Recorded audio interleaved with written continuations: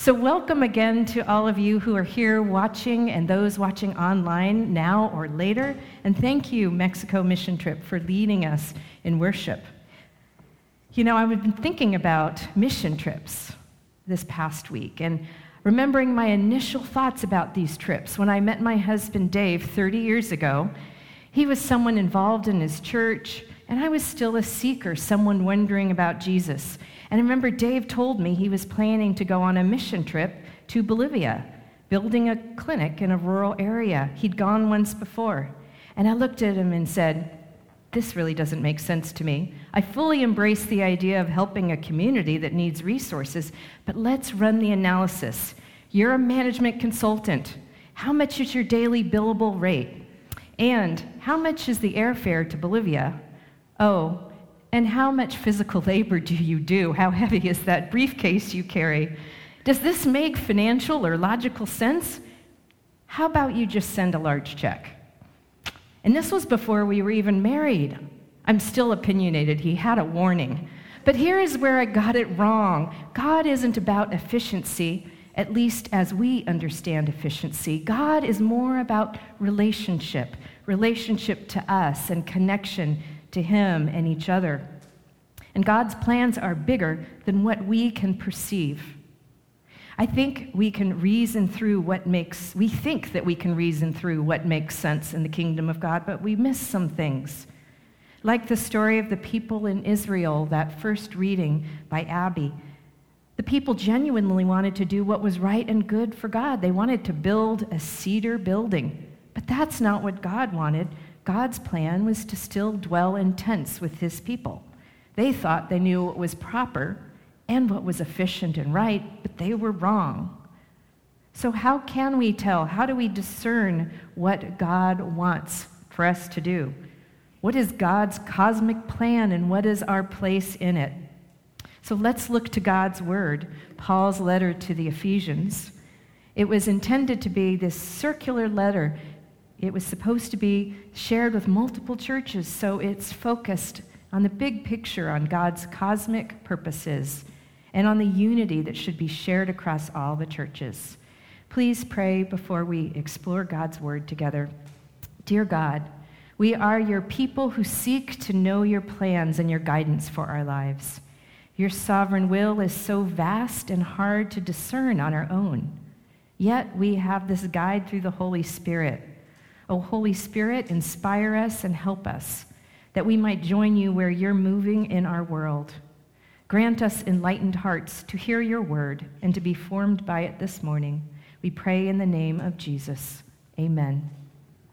Ephesians chapter 1, verses 15 to 23. I have heard of your faith in the Lord Jesus and your love toward all the saints. And for this reason, I do not cease to give thanks for you as I remember you in my prayers.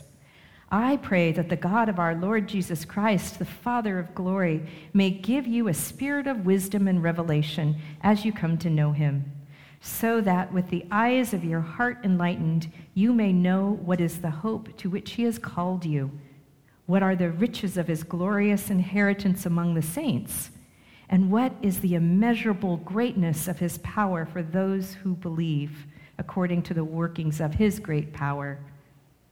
God put this power to work in Christ when he raised him from the dead and seated him at his right hand in the heavenly places, far above all rule and authority and power and dominion, and above every name that is named, not only in this age, but in the age to come. And he has put all things under his feet and has made him the head over all things for the church, which is his body, the fullness of him who fills all in all. This is the word of the Lord. Thanks be to God. Now this is grand, evocative language. It can feel sweeping, but it's hard to grasp, isn't it? God's goals aren't measured in linear ways. God's ways aren't our ways. God's plan is playing out on so many levels we can't begin to comprehend. We can't see or know everything at play in a circumstance. It's a little bit like how I see a Rubik's Cube. The cube has faces with squares, yellow, blue, red, green, so forth. You can twist and turn and scramble these squares because they're interlocked with different faces. It's a multi-level puzzle. The challenge is to line up all the sides of the puzzle by color after they're scrambled. It's hard to keep track of everything in play. A move of the cube consists of rotating the faces 90, 180, 270 degrees. There are trillions of possible states this square can be in. Now, I know some of you smart people that there are hacks for figuring out the Rubik's Cube, so it's not the very best example. I know you'll show them to me. You'll email me. You'll bring a Rubik's Cube to the next barbecue. Why don't you do that? I think that would be fun. Maybe you need more of a challenge, like this. I can't even call it a cube. It's still a cube. Imagine this version. But use your imagination. Imagine this Rubik's Cube having infinite dimensions, billions of squares for each person, that the scale and power of God working through God's people in ways we can't foresee. It's a huge scope to consider, this huge scope. The whole world is God's Rubik's Cube. God's working out a cosmic purpose through Jesus, something God determined before the foundation of the world. Through Christ, God offers us redemption, adoption. God has a plan for us. God has put all things of that plan under Christ's feet to restore the whole universe to what God had intended. So not just the world, but the universe. And it's hard to fathom our place in that. How do we move from that cosmic big picture to our own lives, to who we are? You know, I'm indebted to my good friend and former colleague, Dr. Mark Roberts. He's a New Testament theologian who wrote a commentary on Ephesians, and he's a practical theologian who's focused on the theology of work. And this is what Mark says about this passage. He says, "We are not incidental to God's story, nor are we merely those upon whom God acts. Rather, we are by grace participants in God's story, sharers together in his work of redemption in Christ." We are participants and sharers through this work, friends. But how do we share in this work? How do we go from God's cosmic plan to understanding our personal place in that plan? We seek to have the eyes of our hearts enlightened about God's plan for us. And there are some reliable ways to seek that. First, we seek to join God where God is already moving. Secondly, we embrace that relationships are more important than efficiency. And third, we learn that there's no divide between secular and sacred work. There's no divide between a project at the church, your vocational work, your schooling, the friendships you make in your neighborhood, the way you engage in the world. First, we seek to know where God is already moving, working. We know that God is the source of justice and kindness. So we know that when we go and seek to be involved in places where justice is raised and kindness is developed, we can be assured that God is already there. Micah 6:8, you know this verse. What is he told you, O mortal? What is good, and what does the Lord require of you but to do justice, to love kindness, and to walk humbly with your God? So what is humility? How do we understand that? C.S. Lewis wrote that humility is not thinking less of yourself, but thinking of yourself less. Not thinking less of yourself, but thinking of yourself less. Or self-forgetfulness. Walking with God, walking humbly with God, means we're thinking of God and others as our focus, keeping our eyes open, thinking less about ourselves. God will be at work somewhere if we seek to have eyes that will see.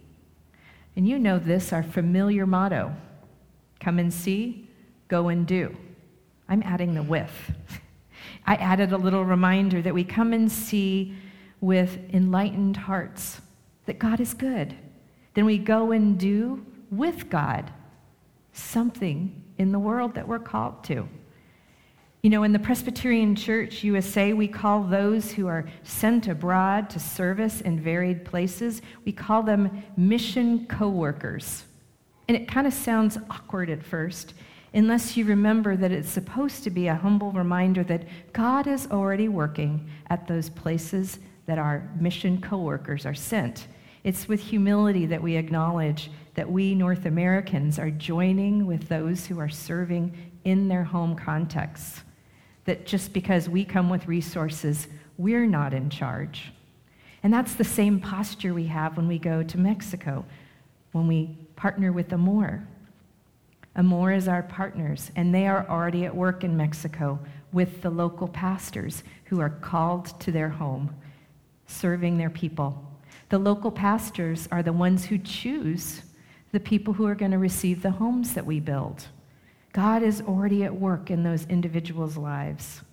On this last trip, I heard that our team built a home for Magdaleno.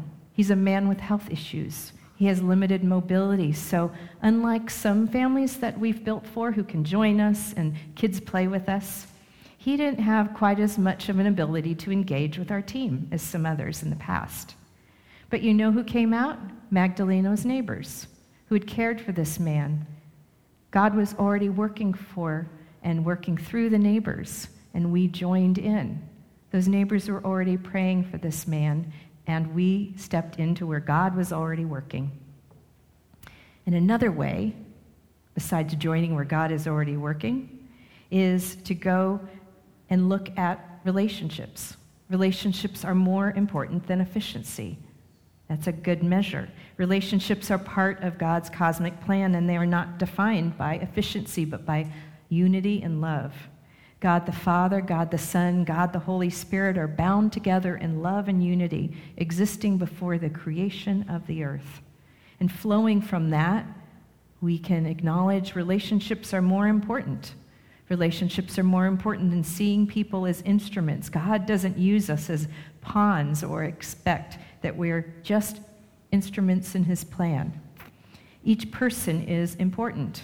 We're all sharing in God's plan together. And sometimes we get to see the threads of sharing. We get to see the facets. This trip, you all got to meet Pastor Juan, and he's a local pastor who grew up in an Amor house. So if you don't embrace relationship over efficiency, if you see people as instruments and pawns, sometimes we can fall prey to the things that tarnish the idea of short-term mission trips. Things like romanticizing poverty, which minimizes the real suffering of real people that God loves. Or even worse, the idea that God would use somebody else's hardship as a lesson for us.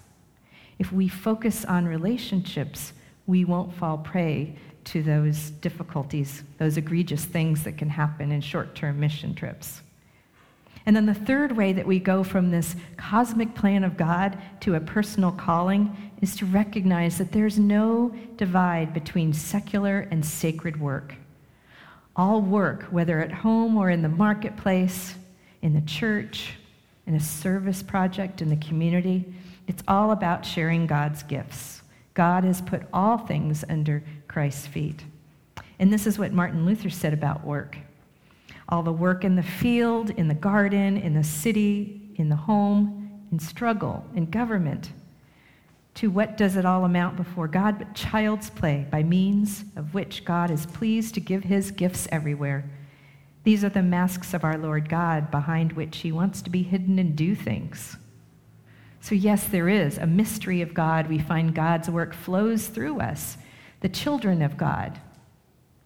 Our work is child's play, not to reduce it and minimize it, but it's our joyful way of being about our Father's work. And we may not have a Rubik's Cube of options before us, although sometimes it feels that way, but each of us have a lot of things before us, and we have to decide. We have to pray for a spirit of wisdom and revelation. Each of you individually have to decide your path with God's power in you. You have to keep your eyes open where God is moving. You have to know that at each season, There's a different mix of work. You know this. Those of you who are in your third, who have retired from vocational work, you know each season is different. Those of you raising a family, about to be an empty nester, you know each season is a different mix of work. You need God's discernment to know what the mix is for this season. You know, sometimes being in a different context on a short-term mission trip or a unique service opportunity gives you an opportunity to meet a wise person who's not in your usual context. And it helps you see your context, how you're called by God at home. This has happened to me on a trip to Africa, where I got a sense of my call, not to Africa, but something at home that this wise person gave me a vision to see. Sometimes your relationship with a person helps you determine your path, but ultimately it is between you and God. I often have the privilege to invite people to consider roles in the church, and I try to do this with a mindset of blessing and affirmation rather than certainty and arm twisting. Hopefully, those who have been invited by something by me have felt that. I trust God will move on someone's heart and mind, and I'm inviting them because I see their gifts. I recognize their character. I see how they will bless God's people, but I may not see clearly how they're to use those gifts. I may not see clearly what God has for that person, because God has a purpose for me and for you. The big purpose is that we live to bless God's glory in everything, in every part of our life. And there is mystery in that. There's mystery in that, mystery and beauty versus efficiency. And we embrace that because God's ways are not our ways. His cosmic purposes are vast, but we have ways to enlighten our heart about this place. We seek to pray. We seek to join God where we see kindness and mercy and justice at work. We prioritize relationships over people as instruments, and we reject a false divide between secular and sacred. It all belongs to God. So friends, come and see, go and do with God this week and beyond. And all God's people said, amen.